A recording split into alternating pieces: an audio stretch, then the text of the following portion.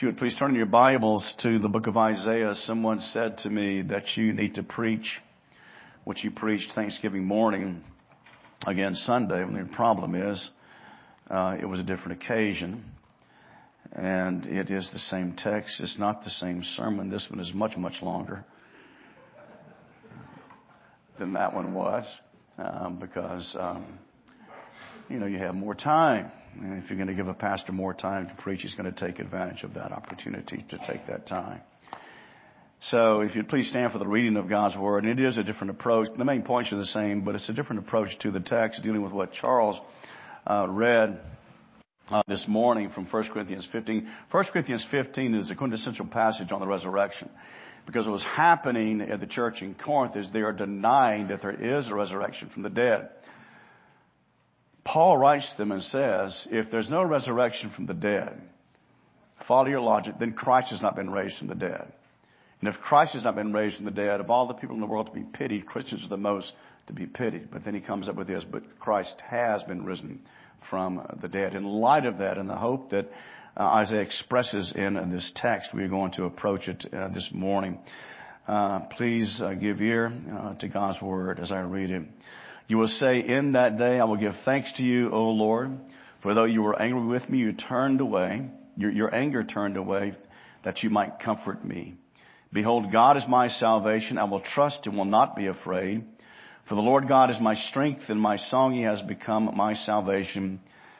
With joy you will draw water from the wells of salvation, and you will say in that day, give thanks to the Lord, call upon His name, make known His deeds among the peoples, proclaim that His name is exalted.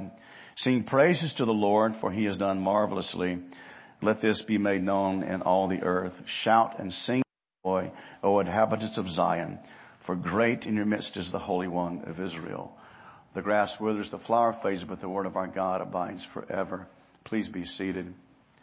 And let's go to prayer. Pray for me as I preach this text. Pray for yourselves as you sit under the proclamation of God's Word. And then I'll lead us in prayer. Let's pray.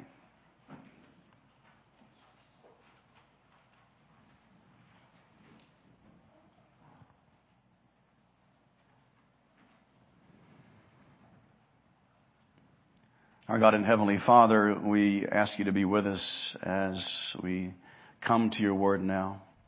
And pray that you would be with me as I preach your Word. And may I do so with the help of your Spirit, with the passion of God and the unction of your Spirit. Be with the congregation. We ask you to take away any unbelief and take away any thing that may interfere with our focus. And pray that we may leave here saying it was good to be in the house of the Lord. We ask this in Christ's name. Amen. Chapter 12 is one chapter in chapters 1 through 39 that is a chapter of encouragement. Many of the first portions of the book of Isaiah deal with condemnation and judgment until you get to chapter 40. And it's entirely different when you get to chapter 40. It's called the book of comfort. And also in chapter 53 of Isaiah, you've got that great text portraying the sacrifice of the Lord Jesus Christ. Well, as we look at this morning, I dealt with it basically as a section of Scripture to give thanks for God for His goodness. We're still going to do that. But again, the approach is going to be different as we live in a world that is characterized by turmoil, a great turmoil at this time of our history. You don't have to be a quick thinker or a very contemplative to realize that things are going on that are frightening. Things are going on that are scary. Things are going on that are not good. And so we can ask, well, what's the problem then? Why is it that our world is as it is? Why is it that there is so much expression of anger and hatred that's taking place in our world? Well, some people will say, well, it's a quirk of evolution. Obviously, there's some kind of gene that's misplaced something. And in time, it'll correct itself and we'll all live in peace. We'll all live in unity. We'll all be happy all the time. That's not true. We bear God's image. We are created in His image. We bear that image today. Some people say, well, it's a matter of education. If we just educate people, they'll live like they're supposed to live. That's all we need to do. So educated people become sophisticated sinners. That's all that means. In 1918, November the 11th at 11 o'clock, 11/11/11, it used to be called Armistice Day. Now it's called Veterans Day. Armistice was signed to end World War I. It was officially done in 1919, but in 1918, the armistice was signed and Germany surrendered to the Allied forces. That was the war to end all wars. The League of Nations was ruling. And yet, 20 years later, in 1939, Germany invaded Poland, and the beginning of World War II started. There was a man who lived in Germany. He was a part of the Nazi Party. He probably was a member of the SS. And by the way, Wernher von Braun, who was involved with getting our men on the moon, who was developing the rockets and working with NASA, was a member of SS as well. All scientists were members of the SS. Well, this man, his name was Josef Mengele. He was a doctor. He was a smart man. He was a well-educated man. But if you had called the butcher of Baghdad, Mr. Hussein, the butcher of Baghdad, this man should have been called the butcher of Germany. He had a fascination with twins. He would see how much pain people could tolerate. He was an ungodly, wicked man, but he was educated. So education is not the answer then. Education is not how you change the heart. The problem is not external. The problem is not intellectual. The problem is internal. The problem is spiritual. Because by nature we have hearts that are rebellious against God. By nature we have hearts that really have no interest in the things of God, and we're terribly slow to believe the Bible. Well, in the text that Isaiah presents to us here in the 12th chapter, he takes us all the way to the end of the consummation of the ages. He looks at the entirety of the redemption that Christ accomplished. We go from the promises of old to the conception of Christ in the womb of the Virgin Mary, to the birth of the Lord Jesus Christ, to his life and ministry, to his death and resurrection, and to the consummation at the end of the age, at the return of the Lord Jesus Christ. And so you have this continual bit of thanksgiving being offered up to God. Well, again, this morning we're going to approach it rather differently. The main points are the same, but the application is going to be different. And we can keep this in mind, that as we look as believers to the end of the age, at the consummation of the ages, at the return of Christ, when all things will be made right, and thanksgiving will be made, offered to God, unadulterated thanksgiving and gratitude offered to God. Because of this, we can live our lives in hope. And let me ask you this question.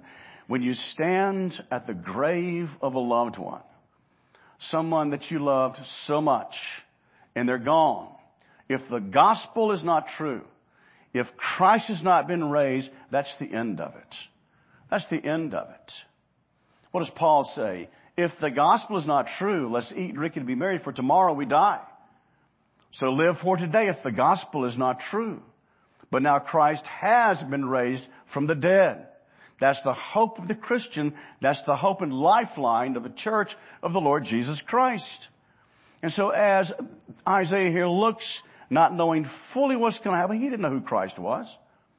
He did not know who Jesus was. But he knew God's promises, and he knew God's power, and he knew God's faithfulness. And so he looks to that, as he's writing on the inspiration of the Holy Spirit, to that day when the end of things will happen, and there'll be great rejoicing. And as we read in the Scripture, the resurrection of the dead. If there is no resurrection, if Jesus Christ is not who he said he was, then at the grave, let's weep and weep and weep, because we'll never see them again. Ever. That's not the gospel. So this morning again, the certainty of the resurrection gives us comfort, it gives us courage, and it gives us cheer. Basically the same outline that I used on Thanksgiving morning. Well, then in the first place then, the certainty of the resurrection gives us a good comfort. He begins this section by dealing with the way that God had treated Israel at one time in their existence, and that is with judgment. And we know as you look at the history of Israel at different times, God's judged them in different ways. The northern kingdom fell to Assyria in 722 BC. They were taken over.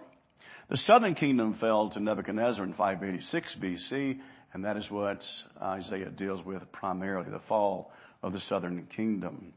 Why did that happen? Why is it that God gave them over to the Assyrians in the northern part of the kingdom and to Babylon in the southern part of the kingdom? Well, it was because of their sin. It was because of their idolatry. Listen to this. God does not like you to worship other gods. Number one, they're false gods. Number two, he's jealous. He doesn't like it, doesn't accept it. And that's what had been happening in Israel. And I think I said Thursday, I couldn't remember if I said it or not. But of all the people in the world that should have known better and should have known what to do, it was Israel. They had the prophets. They had the preachers. They had those going to them and telling them the Word of God.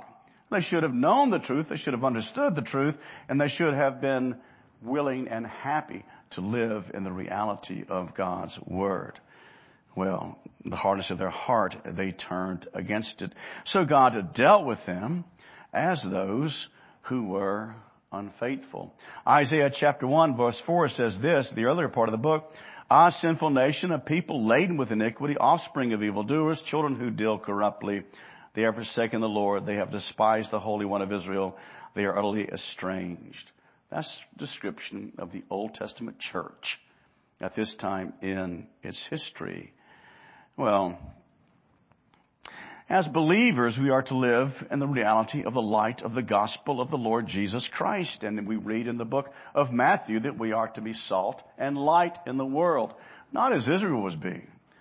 You cannot identify Israel as being any different from the pagan worlds, pagan societies around them. Can we judge the church differently from the rest of the world? We should be able to. The things that you believe as a Christian should not be the same things the non-believer believes. The things you treasure as a Christian should not be the same things the non-believers treasure. You should be markedly different in what you believe and what you think and in your passions and your hopes and your certainties. Entirely different. So Jesus in the Sermon on the Mount says we are to be salt. Well, you know what salt was used for in the Old Testament. It was to be a preservative. So the church then is to be a preservative in society, if you will. Calling it back from immorality, calling it back from those who live as if there is no accountability to God or that even God exists, and also to be light.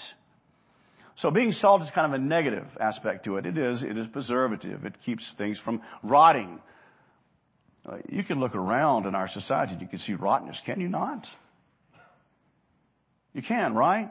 Yeah? You can see things that are bad. They're rotten. They're not good. We could die. I'm not going to do it. I know some things that have happened that y'all have no clue. And they're unbelievable. And you're not going to have a clue. And I'm not going to tell you. So don't ask me. There's nobody in this church. But you hear things like that. And you think, how in the world can anybody do that kind of thing? Well, it's their own sin. It's their own depravity. It is their crowding out of their lives any interest in God whatsoever. Well, as a church then, we are to say, that's not right. That's wrong. Well, why? Because God says it's wrong. And just practically, living in rebellion against God brings ruin to families. It brings ruin to our society. You all remember, and I am going to mention this, when those believers were marched out and they were beheaded, and it was recorded and put on social media simply because they were Christians. That was deplorable. How can we not look at that and be offended by that type of thing? It was a deplorable act. And so again, the church is to serve as salt and light in the world. Not be those who pollute it, not be those who in some way help to ruin it, but rather those who help preserve it. Well, Israel of old, due to the hardness of their heart, they rejected God. They have become involved in self-centeredness, and they live their lives as if there was no God at all. And so God then, who had proclaimed himself before them, these people had the Old Testament. They had had instructions from Moses, and God declared himself to be, in Exodus 34, verses 6 and 7, that he was a holy God. Listen what is written in those two verses. The Lord passed before him, that is before Moses, and proclaimed, the Lord, a God merciful and gracious, slow to anger, and abounding in steadfast love and faithfulness, keeping steadfast love for thousands, forgiving iniquity and transgressions and sin, but who will by no means clear the guilty, visiting the iniquity upon the fathers of the third and fourth generations of those who hate me. And you say, well, that's just kind of harsh. I always think of God as a God who is a God of love. If someone came into your home and took your wife and abused her and murdered her and stole your children, would you say, that's okay because I'm a loving guy and I'm just so full of love, I'm going to let it go? You wouldn't do that. God will not do that either. Far be it from God to allow such a thing to happen and not be offended by it and not to call it to account. He is a God who does not in any way overlook sinfulness and iniquity on the part of anyone. He is a God who is holy. He is a God who is righteous. He is a God who is just as well. And he calls people to account. And you notice the term here that Isaiah uses in verse 4. He calls God the Holy One of Israel. He will remind them of the nature of God. Throughout the book of Isaiah, God is called the Holy One of Israel, to remind them what their God is like. You know what it means to be holy? Actually, it means to be separate from. The literal translation would be to be separate from. That's what holy means. And so God then is separate from sinfulness. He is separate from evil. He is separate from all things that are wrong. He is altogether through and through pure and holy. And so he reminds these people, that he's writing, that is the rest of the Old Testament church, that their God that they serve is a God who is holy, and therefore he will not have them worshiping other gods or doing the things that they are doing. And they were doing things that were simply not pleasing to him. They were being greedy. They were being hypocritical. They were oppressing the poor. They were taking advantage of those who did not have the ability to take care of themselves. They were stealing money from them. They were terribly worldly in their thinking. They ignored the obligations of their religious practices. They were living as practical atheists. Or there are times when we live as practical atheists where we have no hope. We have no passion for Christ. We have no passion for God, really. And there are times when, if we are honest with ourselves, we get so caught up in the lives and the things of the world that Christ is set way back on the back burner. And we tend to be forgetful. Well, at that point, we're living as practical atheists. I'm not saying we are atheists, but we are living as practical atheists when we fail to bring God into our lives.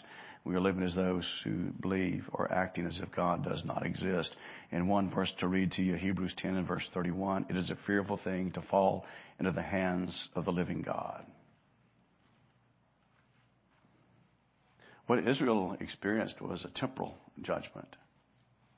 There is a spiritual judgment coming at the end of the ages, where the people that are alive to the coming of Christ call the mountains to fall upon them and to hide them from the Lamb of God. But see, we won't be there. If you're trusting Christ, you're not going to be there.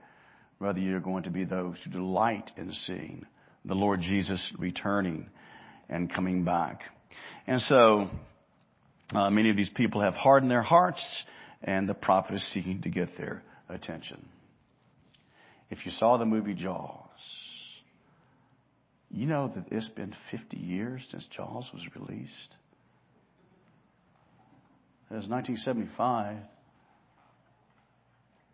I saw it at the Dome Theater in Hattiesburg. That's hard to believe. 50 years.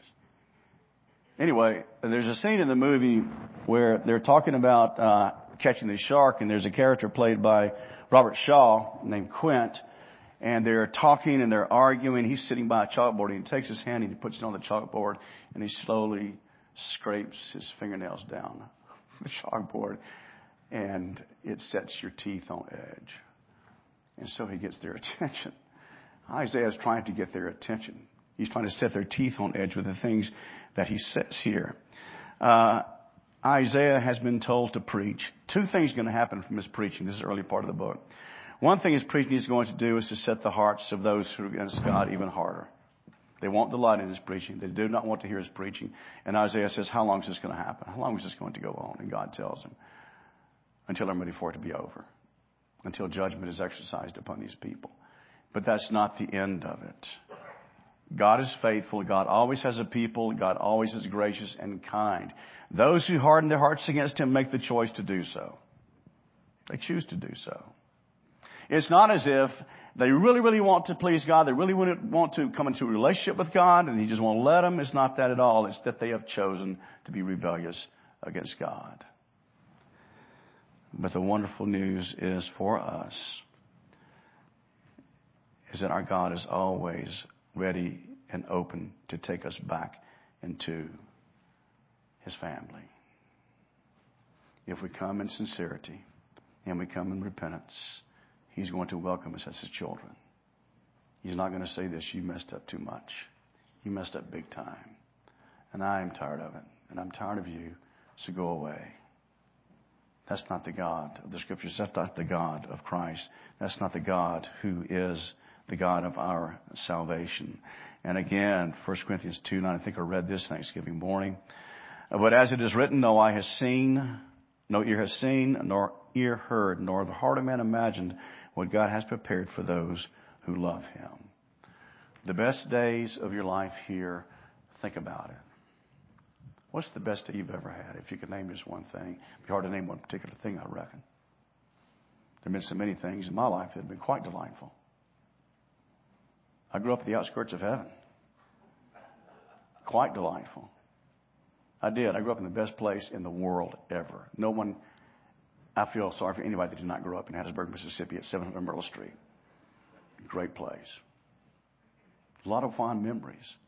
But the best memories that I have pale to insignificance when God reveals to us what great things he has in store for those who love him, which will ultimately come at the second coming of Christ. Now, when we die, do you have any fear or trepidation about dying? Well, as Charles was talking earlier, as he was going over his lesson, we know, according to Scripture, when we die, we go to be with the Lord.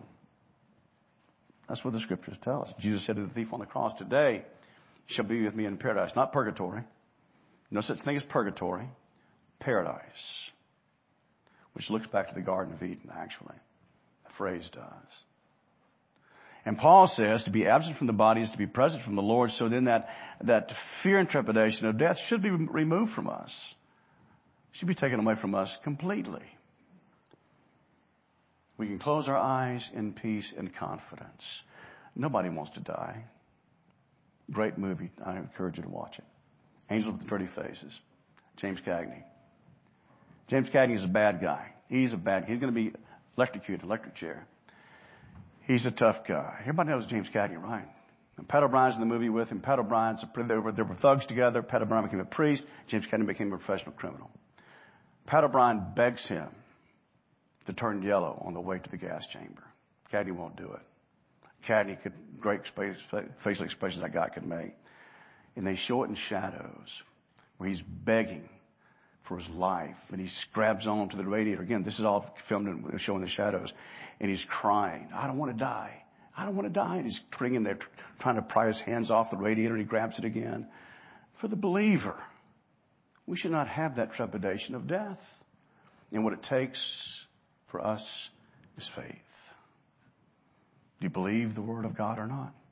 Do you believe what he says to us or not when he talks about to be absent from the body is to be present with the Lord? And we also know that God is behind our redemption. And the prophet says, you are my salvation. Philippians 1 verse 6, he who began a good work in you will complete it until the day of completion. God began a work. He's not going to let us go. We may fail, we may fall, we may disappoint, but he is not going to in any way take away from us that work that he has begun. And then quickly moving along, as those who are certain of a future resurrection, we can have great courage in our lives. Our God is a God who will never leave us nor forsake us. No matter what we are dealing with, there may have been times in your own life when you feel like God is so far away from you that there is no sense of his presence at all. And you feel rather discouraged. And you feel rather frightened, rather downcast. God hasn't gone anywhere. He doesn't go anywhere. Jesus said himself, I will never leave you nor forsake you. And so because our God is a God who is faithful, and because we know the certainty of our own resurrection, we can be of good courage always. What does it say in the scriptures? Don't be afraid of man. What can they do but kill the body? Rather be afraid, if you're going to be afraid of anybody, fear the one who has the power to throw the body and soul into hell. God's wrath must be exercised because it is a part of his nature to do so. Again, he will not let that which is wrong go unpunished any more than we should desire to see somebody who's done something terribly wrong go away scot-free. We can be of good courage because God is on the throne, because Christ rules. But we can be of good courage because we know that he loves us. And the last thing, very quickly, is that of the blessings we're going to have, we can be of good cheer.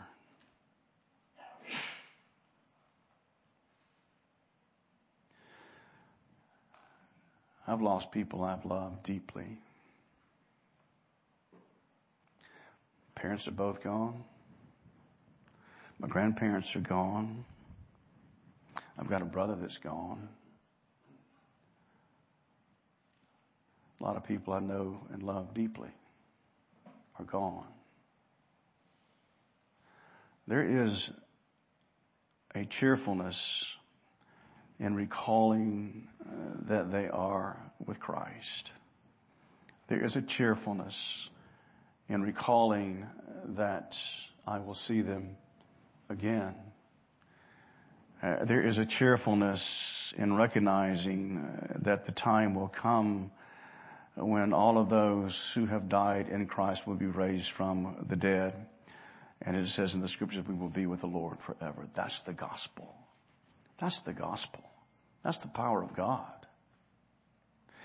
And as Isaiah here shouts and sings for joy, O what inhabitants of Zion, for great in the midst of great in your midst is the Holy One of Israel. That our God is altogether, totally, through and through, righteous and holy, and he will not ever lie to us. As he promised, we're going to be raised from the dead. As he promised, we're going to see those we have loved before coming out of the grave. The seed we give up is dead, we read in the scriptures. Now today, we have people dealing with serious illnesses in this congregation. Greg Poston, his wife, Julaine. It's no small matter to be told that you have cancer. It's even a greater concern when they say this, we can't do anything for you. I love MD Anderson. They will do what they can do, but they'll say this to you. That's it. We've done what we can. We can't do anything else. We'll make you comfortable. They'll let you know that. And I appreciate that about that hospital. It's a great hospital.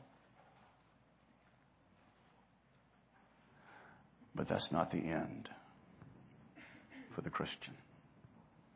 Death is not the end for the believer. When Woody Marker's wife died, she had Alzheimer's.